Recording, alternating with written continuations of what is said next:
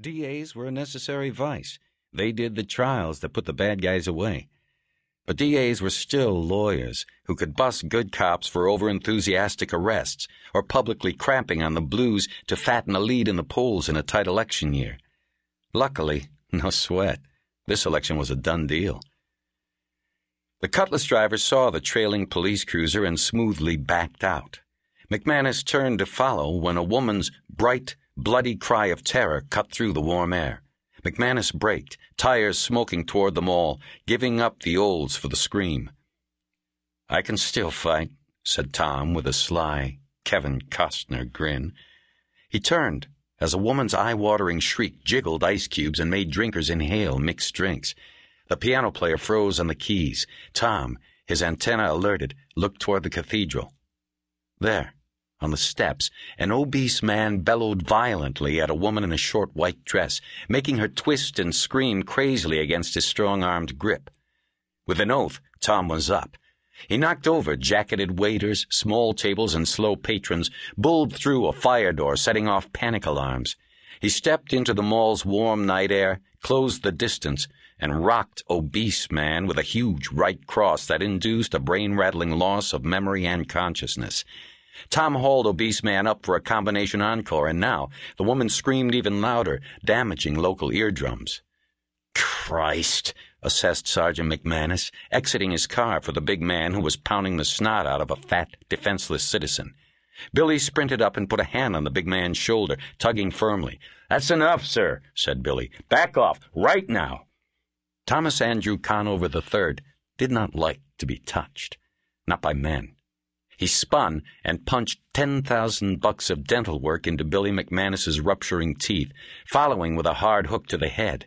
Billy's knees buckled and he went down. Street dogs scurried into shadows, chased by dismembered pages from yesterday's sports and business sections.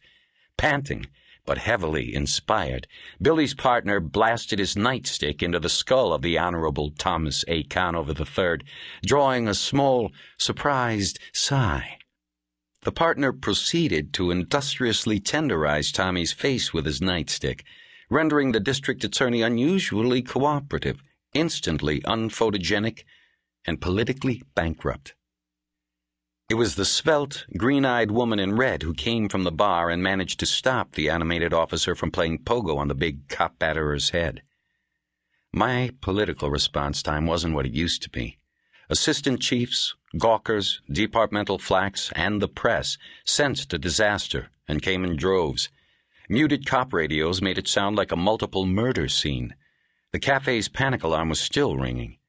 I felt the hot wind and adjusted my tie, looked into the glaring lights and said something banal about waiting for the results of the investigation.